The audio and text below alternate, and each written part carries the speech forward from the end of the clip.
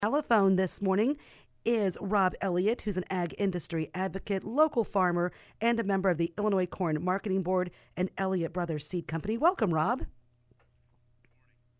Thanks for including me this morning. Pleasure to visit with you here. Yeah, glad to have you on. And let's start with this week is a big week for agriculture in Washington, D.C. Yeah, sure is. This week, the National Corn Growers has their what's typically called their Corn Congress week. It is when a good portion of the year's activities kind of culminate in our nation's capital. Give you a little bit of an outline of what this whole thing's about. The National Corn Growers is, I guess, what you'd call a federation of the corn growing states.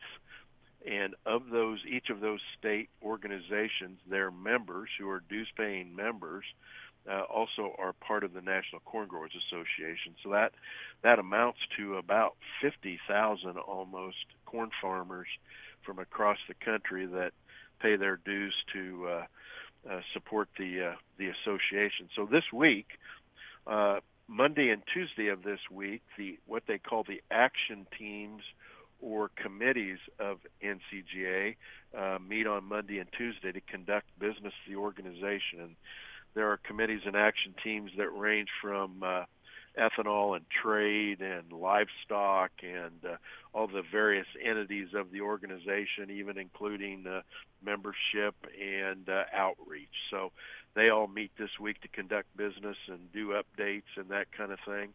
And if folks that aren't part of those, typically state associations will spend Monday and Tuesday of this week going to what I would call agency-type visits. So people like EPA, USDA, FDA, those kind of places, even maybe an embassy of a foreign country, or companies like GM or Ford or Growth Energy or RFA. So it's a busy time on Monday and Tuesday of this week. And then on Wednesday is typically reserved for when most of the congressional folks have gotten to town, got settled in, and they're there. So, for example, the Illinois delegation will visit the majority of all the Illinois congressional folks, as well as Senators Durbin and Duckworth in each of their office to spend time. And it's not just lobbying per se, but it's about having a relationship and doing some education with those folks and just being there and they knowing who you are. Many times it's a young person that you meet with. You may not always get the opportunity, if they're busy, to meet with that particular member of Congress. So a lot of educating to do. And then on Thursday of this week is actually what is called the Corn Congress, where policy discussion takes place and updates on the association with the entire body of folks that attend. So it's a pretty busy week. Yeah, it sounds like it. And I do believe we have some local people who are there, and we're going to get a chance to continue to discuss what happened on site in Washington, D.C. So thank you for the update.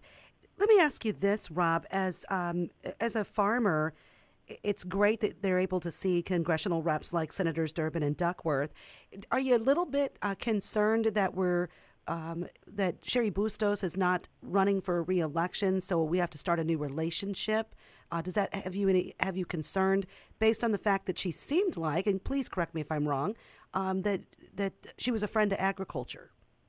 Yeah, you bet. Absolutely, Vanessa. I mean, Cheri Bustos has been in our camp and advocating for us on virtually everything that we've asked for help on. And as you're well aware, her current position on this bill, not position, it is her bill on this Next Generation Fuels Act, is a key priority for National Corn Growers. It started with Illinois Corn. She's helped us immensely, and her staff has been wonderful. So despite whatever party you belong to, she has been a friend. And one of the things that's happening right now, this Next Generation Fuels Act, it will need to be acted on in this Congress. And with an election coming up, that opportunity will come to an end. It'll have to start over with the next Congress. So that's why there's foot on the pedal and trying to push, but with so many distractions in Washington, D.C., it can be a challenge at times to get the attention of the large body. So, yes, absolutely right. Sherry's been a friend to all of us in agriculture. And the Next Generation Fuels Act leads me into my next question, which is, what are our legislative priorities? Obviously, this one is really got a target on it that we wanted to see some action on. What else are we looking at? You bet. It obviously is our key priority right now, and the ability to level the playing field down the road and into the future with electric vehicles is really the emphasis there. And we sure hope we can get some kind of momentum going before this Congress is over. And past that, several things, but certainly we've had with this infrastructure bill some funding for Lock and Dam 25 north of St. Louis on the Mississippi. That's a real positive. We need to be sure that that thing carries through to fruition and funding actually does happen. And then the next step, and one of the things that Illinois and NCGA have been advocating for is a bit of a shift in the change of how funding takes place with the government kicking in as well as the barge fuel folks kicking in. So there's a percentage there that may change, but really keeping these lock and dams strong it continues to be a long-term priority that we keep working on. And then the other part is probably of high priority as we look at this next farm bill coming along is where that whole thing lands for the 23 Farm Bill. Certainly robust crop insurance as well as market development funds for Grains Council and the like. Those are all key priorities. I think probably holding conservation practices and the funding for that in place. A lot of things with Farm Bill, and that thing will continue to evolve, but certainly discussions going on around that one also. Okay, and speaking of conservation practices, yesterday there was a decision made through the EPA, and if people want to read more about it, they can go to ilcorn.org, but an atrazine decision was made. Can you tell us more about that? Well, yeah, atrazine, and maybe we speak about a couple other things there too, but the EPA put some more stringent requirements on atrazine, which you can do this, you can't do that. It just makes it more difficult for a farmer to have the ability and freedom to use that product as he has in the past. And what's beginning to happen is we're seeing a state-by-state differences appear. Same thing with glyphosate. We're seeing California and others crop up with those. So again, a patchwork of state regulations that make pesticide use more difficult all the time is really problematic. Things like glyphosate and atrazine have been staples in our crop protection arsenal that have been not real expensive, but certainly very, very helpful and make everything else work better that we seem to do. So big deals there, and we hope that doesn't go any further. And I'll be honest with you, that's one of the values that advocating on behalf of corn growers does. It's not always positive things that we're trying to get to happen, but negative things that we can prevent from happening. So there are both sides of the equation that have to be worked on. So. Okay.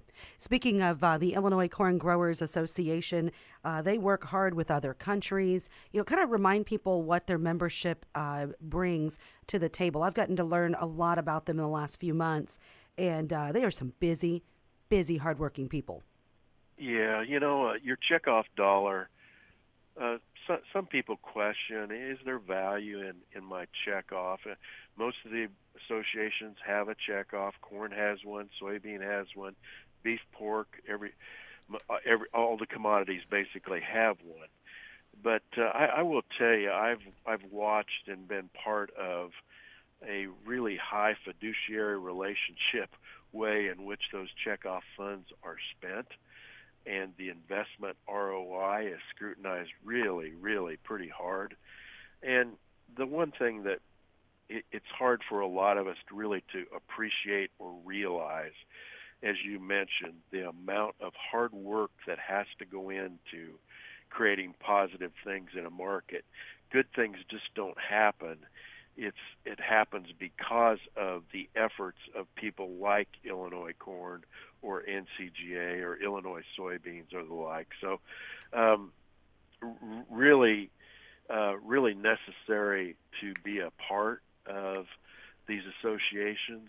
Checkoff does investment in activities and new uses for corn, and that part, the corn growers side of the equation, is more about policy and legislation and avoiding over-regulation and those kind of things. But certainly your membership and your investment in the checkoff is really important for all of us. Okay.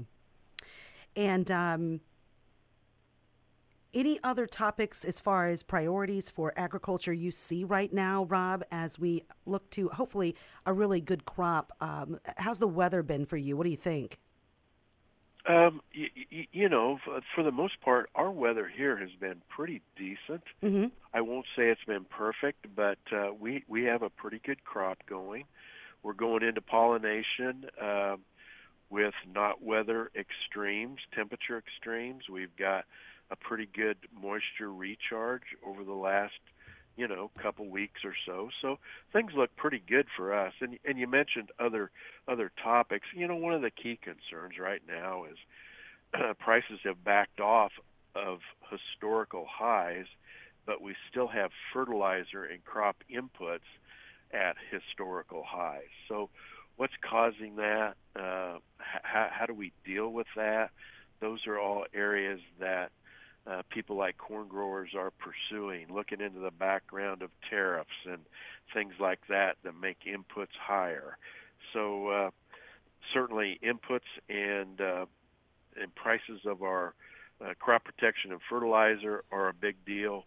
We continue to look at things like lock and dams and the whole supply chain issue and how we can begin to affect that. And probably the one we haven't talked about a whole lot is this whole trade deal. Trade has become so important as emerging world economies have a dollar to spend and want to eat a little bit better. So continuing to support that whole trade area where Illinois Corn and NCGA support U.S. Grains Council and that kind of thing is important as well. So some other areas that are priorities, I guess. Yeah, I can't wait for our next Ag Roundtables. Those will be on September 9th, and the Farmer's Breakfast. You bet. Always a good time to talk with folks across the industry and maybe even oftentimes we help educate our legislators at the same time. Sure. I have one last question, Rob, and I would say that this is not maybe a key priority to some, but as a consumer, it's starting to interest me with supporting and promoting agriculture.